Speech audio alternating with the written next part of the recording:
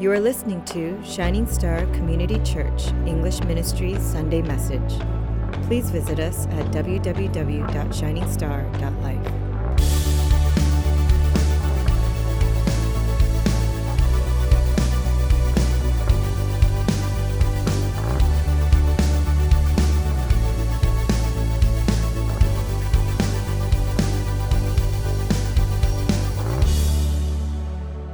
It's been proven that low self-esteem, which is a poor self-image, produces poor performance, and sometimes it even produces destructive behavior. And I think at one point in our lives, if not, maybe even right now, we're dealing with poor self-image. Maybe it's from a critical mother. Maybe it's from an absent father. Maybe it's from an overly competitive sibling. Maybe it's simply from your peers. Poor self-image even translates differently between the sexes. Now, let me tell you, for some reason, I subscribe to a few magazines, one of them being Time, and the others are typically just kind of Christian journals, articles, magazines, and like that. And weirdly, for some reason, maybe about twice a year, I get a woman's magazine. It slips through. I didn't subscribe to them. And they're usually, 99% of the time, it's the motherhood magazine, okay? So I don't know what's going on, if someone's trying to play a trick on me, or if my wife suddenly, used my name or something like that. But I'll get that, and I actually get, even a fitness one, too. And let me just say this. Just, ladies, based on the cover of these magazines, I am so sorry that all your lives you've been pummeled with this kind of trash. I gotta say, if you look at a guy's fitness magazine, it'll say, love handles, that's okay, you're still hot. But for women, it's like, toned body, bikini ready, here's how to do more. It's crazy. It's this huge double standard. So get this, the world tells guys, even if you're not hot, tell yourself you're hot. While the message to women is, even if you are hot, you're not that hot. It's crazy. So to all the men out there who have directly or indirectly perpetuated these harmful words, tell a sister next to you, you're beautiful. It's silent. You guys are bad. Ladies, you're beautiful. Come on, guys. Say it like you mean it. Ladies, say, Lord, have mercy. Now, here's the thing. I can't get too upset over these magazines because to them, that's the world's answer to a poor self-image. And their claims are endless. Everything is tied in with self-esteem, isn't it? If you buy your children a certain name brand clothing, it'll boost their self-esteem. If you do martial arts, look, Jesse does jujitsu, okay? If he hasn't already told you about it. He does martial arts, but here's the thing, if you look up other martial arts classes, taekwondo, karate, jiu-jitsu, things like that, one of the big selling points of theirs is that martial arts will not only just help you in terms of your health, things like that, but it'll build self-esteem. And they direct it towards children, they'll build self-esteem in your children. Not only that, especially for me as a man growing older and fatter, I'm always looking for shortcuts to lose weight. And so if you look at articles and stuff, you always come across, and I came across this one ad for green tea herbal diet drops or pills. And it'll help you lose weight, lose those unwanted pounds in your body, and it said it'll boost your mind and body. In other words, that it'll help build up your self-esteem. It'll clear some stuff up or whatever. And here's the kicker. And I've also recently found out about this too, but there seems to be a revolution or maybe an evolution in education today where there's no longer a politically correct or conducive way to correct a child. That is to say a child and the answers that they give, that if it's wrong, that it's politically incorrect and it will not help the development of them if you tell them that their spelling or their math answers are wrong. Can you believe that? If they are wrong, you don't say, hey, David, it's wrong. Instead, you say it was an expression of their creative feelings. Like in math. In math. I had no idea you can be creatively wrong. If that was the case in my day, I'd be a creative genius. But look, there are reasonable answers when it comes to poor self-image. We know that. I know I poke fun of exercising and stuff like that, and as someone who's trying to get back into it, it certainly does help you. It gives you energy, it clears your head, but for the most part, our culture of building self-esteem typically involves some sort of diet of self-centeredness. And I think that's destructive. This afternoon, we've come to a text, even though it may not mention anything about self-image or self-worth, it still provides a real solution to such things, the truth of ourselves from our Creator God. And so really, I just have one point for us to reflect on today, and that is God created you to reflect His image. Can you say amen to that? Now, I want to read the text again just real quick, verse 26 and 27, okay? Then God said, "Let us make man in our image after our likeness, and let them have dominion over the fish of the sea, and over the birds of the heavens, and over the livestock, and over all the earth, and over every creeping thing that creeps on the earth." Verse 27, "So God created man in His own image. In the image of God He created him. Male and female He created them." In contrast to the way everyone else is seeking significance, which is, by the way, focusing on self, which is what I think, what I want, what satisfies me. Did you hear what God said here in that verse? Look, I know we've read this verse and we've heard it many times before, and we have the tendency to kind of gloss on over it, but this account of the sixth day of creation, it gives us some sort of indication that something special is happening. Something special, something truly unique is happening. Now, for every day of creation, the account began with, "And God said, let there be." But here we read something different. It says, "Then God said, let us make." Get this. God's commanding has now become God consulting. And John Calvin, he says this in his commentary. Follow me. "This is the highest honor with which He has dignified us. For God is not now first beginning to consider what form He will give man or with what endowments will be fitting to adorn him, nor is He pausing as over a work of difficulty, but for the purpose of commending to our attention the dignity of our nature." But that's not, he's saying taking counsel concerning the creation of man testifies that God is about to undertake something great and wonderful. When He says, "Let us make." When God made you, it wasn't just, "I'm just making you, I'm just thinking of you, I'm just creating you." No, He was undertaking something complex, something great, something wonderful. Say that to your neighbor, "You're great and wonderful." In the other days' accounts, everything was made, each according to its kind. But when it came to man, God said, "Let us make him in our image." Something has changed, people. Something important is happening because the word "create" is different from the word "formed" or "made" or "separated." The word used "create" is found in three places. First, in verse 1, when God created everything out of nothing. Secondly, in verse 21. And then thirdly, in verse 27, when God created man. And it was this verse that God said the word creation or create 3 times. And as if that wasn't enough of an emphasis to us, God, He repeats this entire verse 27, again in chapter 5, 3 times. He said, created, created, created. Now, let me give you a little tip when it comes to Bible reading. When something is repeated, it's important. It is important. Really important, because here it's like as if God is putting exclamation points to indicate, I'm doing something special. I'm doing something unique. Not like the other days, not like the other things. I'm doing something great and something wonderful about concerning the creation of you. What is that special something then? This is it. He created us to reflect His image. Turn to your neighbor and say, to reflect His image. Look, we're image bearers of God. What does that even mean?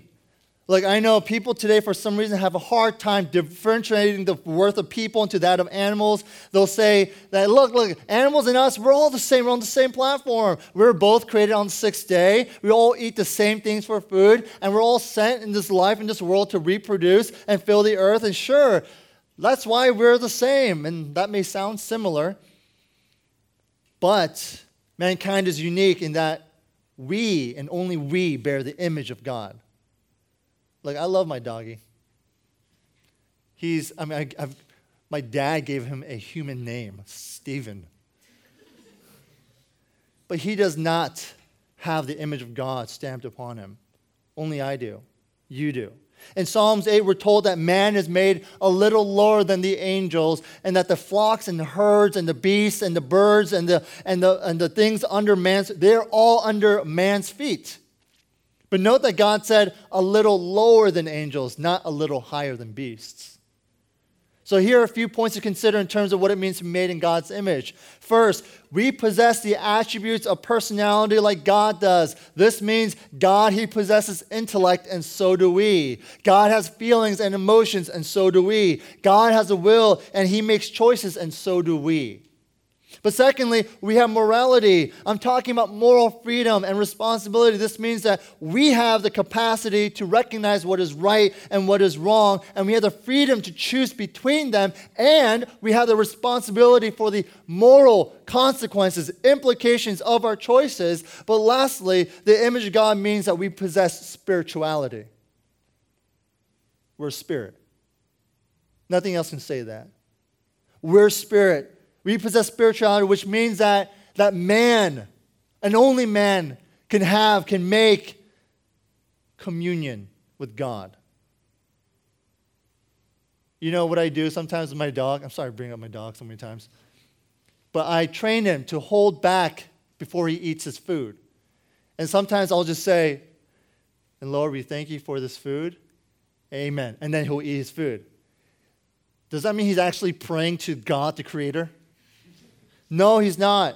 He cannot commune with God. We can commune. Why? Because we possess the image of God. The Lord is spirit. And guess what? We also in spirit can communicate and commune with him. Amen?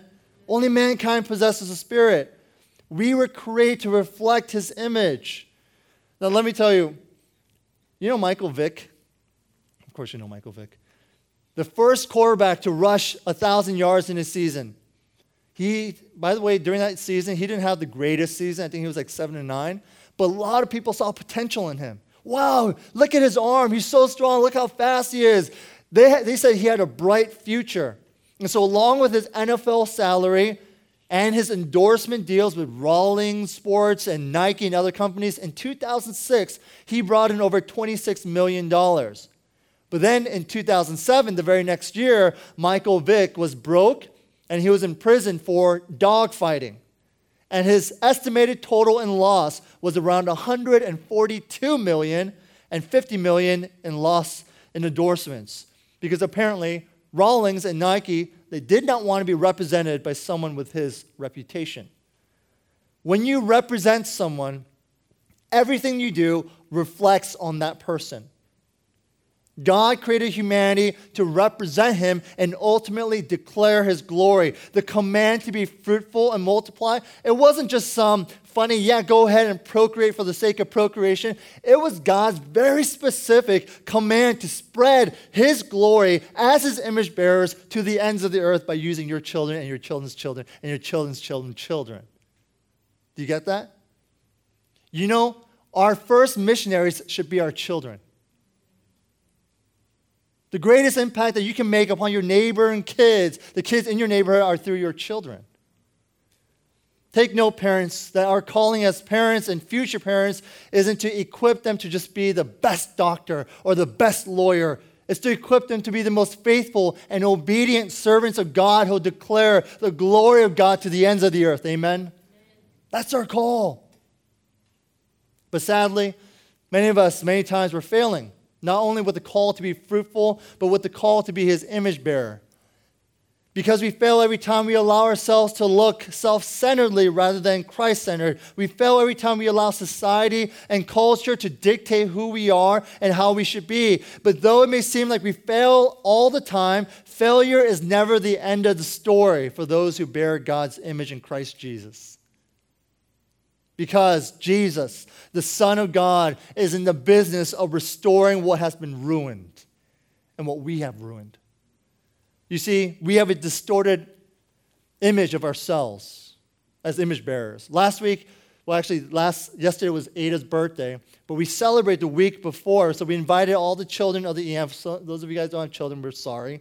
To those who had children, we invited all the children of the EM to a playhouse filled with inflatable slides and bouncy castles. Let me tell you, I have a video of the parents having more fun than the kids. It was hilarious. I saw Michelle doing basketball with my wife, and they're going at it. It was hilarious.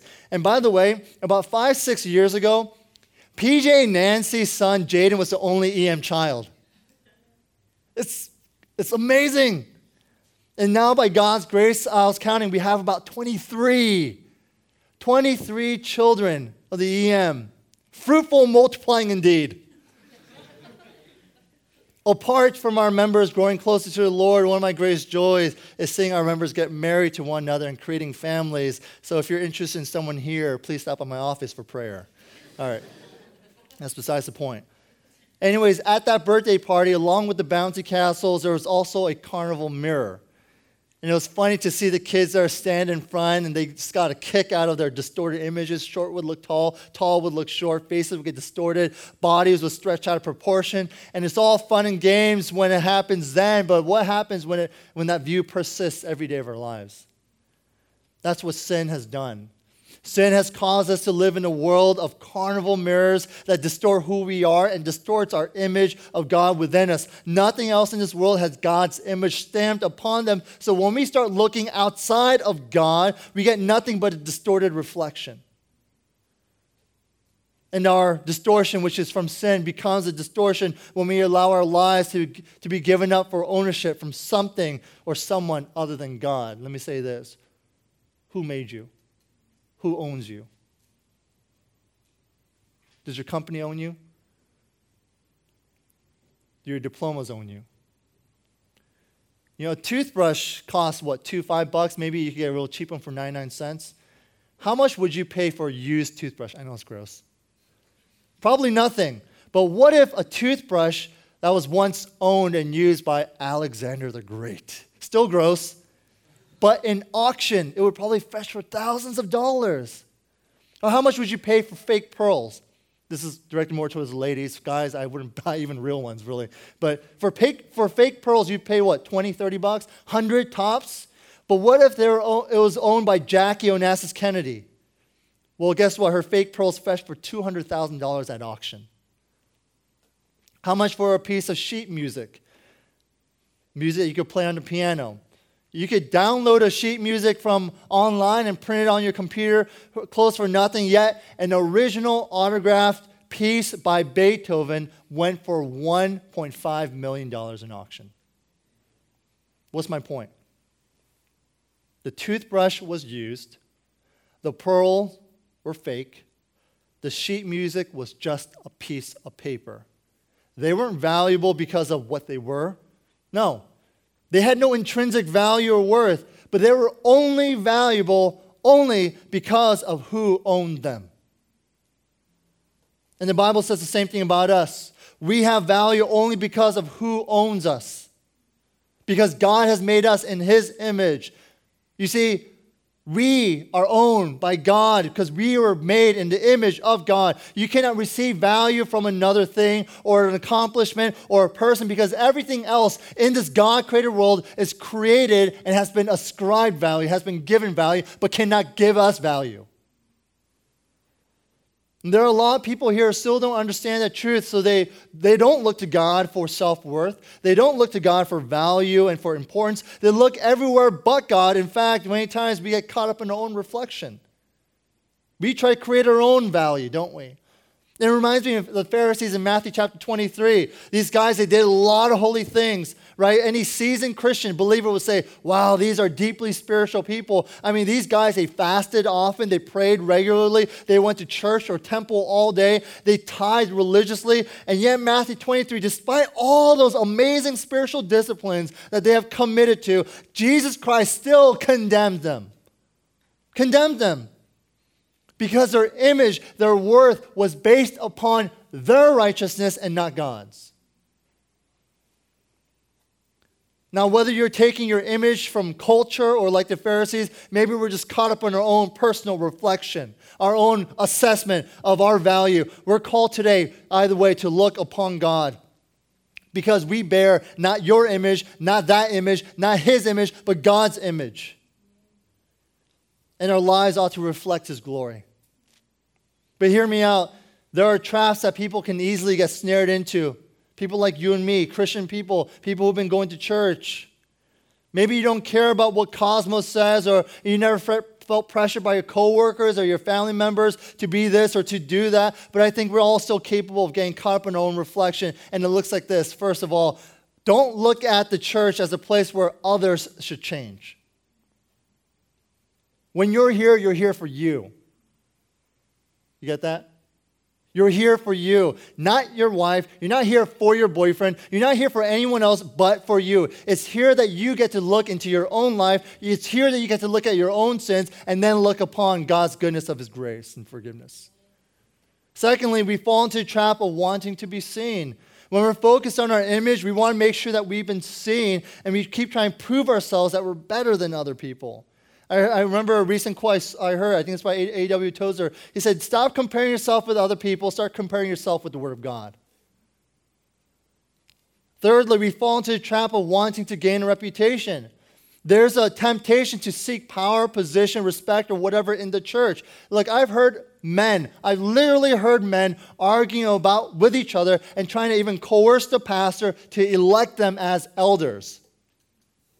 Little do they realize that to be an elder means that they're called to pray constantly, that they're called to be the most humble, that they're called to be witness to suffering, that they're called to watch for the spiritual well-being of the flock. They're called to devote themselves to the Word of God. Essentially, elders are called to be peacemakers, prayer warriors, teachers, and leaders by example.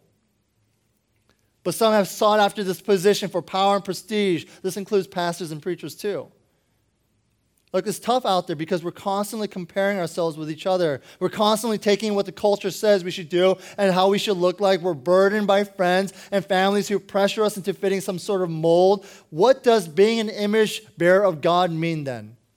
How is it possible for us in any way to resemble and to represent God in the midst of all this darkness, in the midst of all this confusion, in the midst of all this chaos? How in the world can I glorify God this way? Well, I have good news, people. Turn to your neighbor and say, thank God. God, who made man in his image, has now come in human flesh, taking upon himself, get this, the image of man. And there in human flesh, he showed us the glory that you and we lost.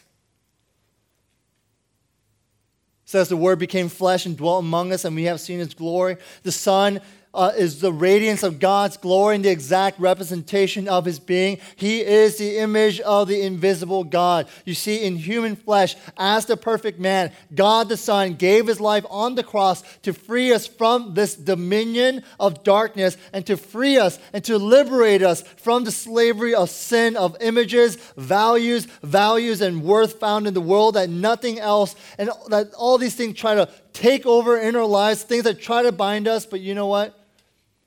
It was Christ who took on man's image to pay the debt we owe, the debt of death from our slavery to sin.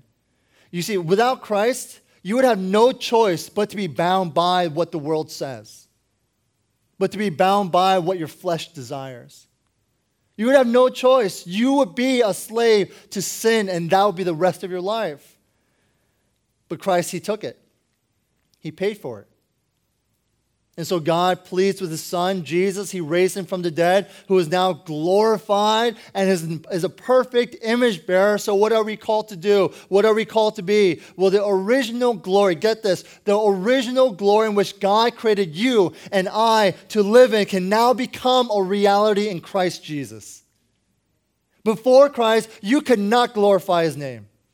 You could do nothing to promote the glory of God. Our original design as God's creation, as his imago Dei, was that we were meant to glorify him, to live for him, to breathe him, to do everything for him and him only. But sin came and that stopped. Our purpose was halted. Our design was scrapped.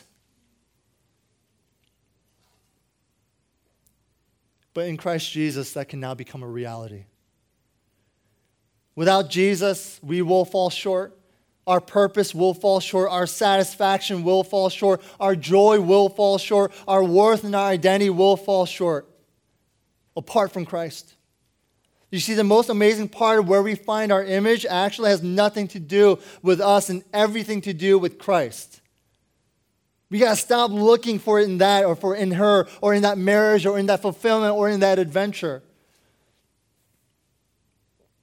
We can't do it because it's not up to us to fulfill God's original glorious plan. The good news here is that despite our fallen state as people who continually look elsewhere to find their value and worth, the good news is that Jesus came to restore us with him, to bring us back to glory, and to give us back the status that we have lost so that once again we can truly reflect the image of our God to the unbelieving world and that the way that we were originally designed to do. So yes, we may struggle at times about our image. But at least we now have the confidence to turn back to Jesus. You see that every time you are confused and you're perplexed and you're thinking, what am I? Who am I? What am I doing? You can now have the confidence to say, Jesus, who am I? And the question will be, whose am I? He is the answer to our situation. Do you believe that? It's not more work, it's not more money, it's not a better marriage, it's not more fulfilling life, more adventures that our hearts long for. No, Jesus is what our hearts actually long for. And we just have a hard time sometimes wrapping our minds around that. Jesus is what our hearts actually long for because he is the only one who can bring restoration to our weary hearts. No matter how successful or accomplished you are, only Jesus is the hope for significance today, significance tomorrow, and security forever. And look, our role and purpose can't be defined by us because now in Christ we understand our place in the universe, that we're not in the center of it, that the world does not revolve around us, that life isn't about us, but instead that my purpose in life is to be a part of God's purpose. So what does that mean to be an image bearer of God? It means that we were created to enjoy and to know God by reflecting his glory. But yes, you and I, we messed up that holy calling, and yet God lovingly acted to redeem and restore us in Christ Jesus. Until you find your image to be in Christ, looking everywhere else will only give you a distorted view of who you are and what you're meant to be. It's only looking into the eyes of Christ that you see the clearest reflection of who you are. So come to him today. If you are a Christian, maybe you've been just falling away from him, come back to him today and find your peace in the restorer of our souls, the one who died for us, the one who rose from the dead for us, and the one who redeemed the image of God within us. Amen? Let's pray. Father, I thank you that you created us in your image, that we are created in your image. Lord, I pray that you would help us see the reflection of your greatness and your beauty and your purpose in our lives. Keep us from the distractions of the world that are constantly trying to repurpose us, redefine us. But we thank you that your Holy Spirit is here with us, and you will be the one, O Spirit, to sustain us and to ensure that that divine imprint remains in our lives. So, Lord, we just pray simply that the reflection of you, Father, the reflection of your Son, the reflection of the Holy Spirit will be reflected in all that I am and all that we do. Maybe we're battling still with the identity in our purpose. Why are we even here in this big world? Bring us back to you, Jesus, for there can be no other way. There is nothing else in this world that can offer us any semblance of truth or direction. If anything, everywhere else we go and everything we look into will just show us a dead end. But Jesus, it is in you who reinstate that original plan in us, that original purpose to glorify you, for we were created in your image and not in the image of the world, but in you, Lord. Brothers and sisters, can I give you guys a moment to pray now? As we prepare ourselves for the last song, prepare your hearts. Prepare your minds. Maybe you've been searching elsewhere. Maybe you've been looking in other things. Maybe today is the day, this moment is the moment where you give your life to the Lord and say, God, you made me. I am made for a divine call, greater purpose. But that purpose can only be known if I have you, Jesus. Let's take a moment and pray.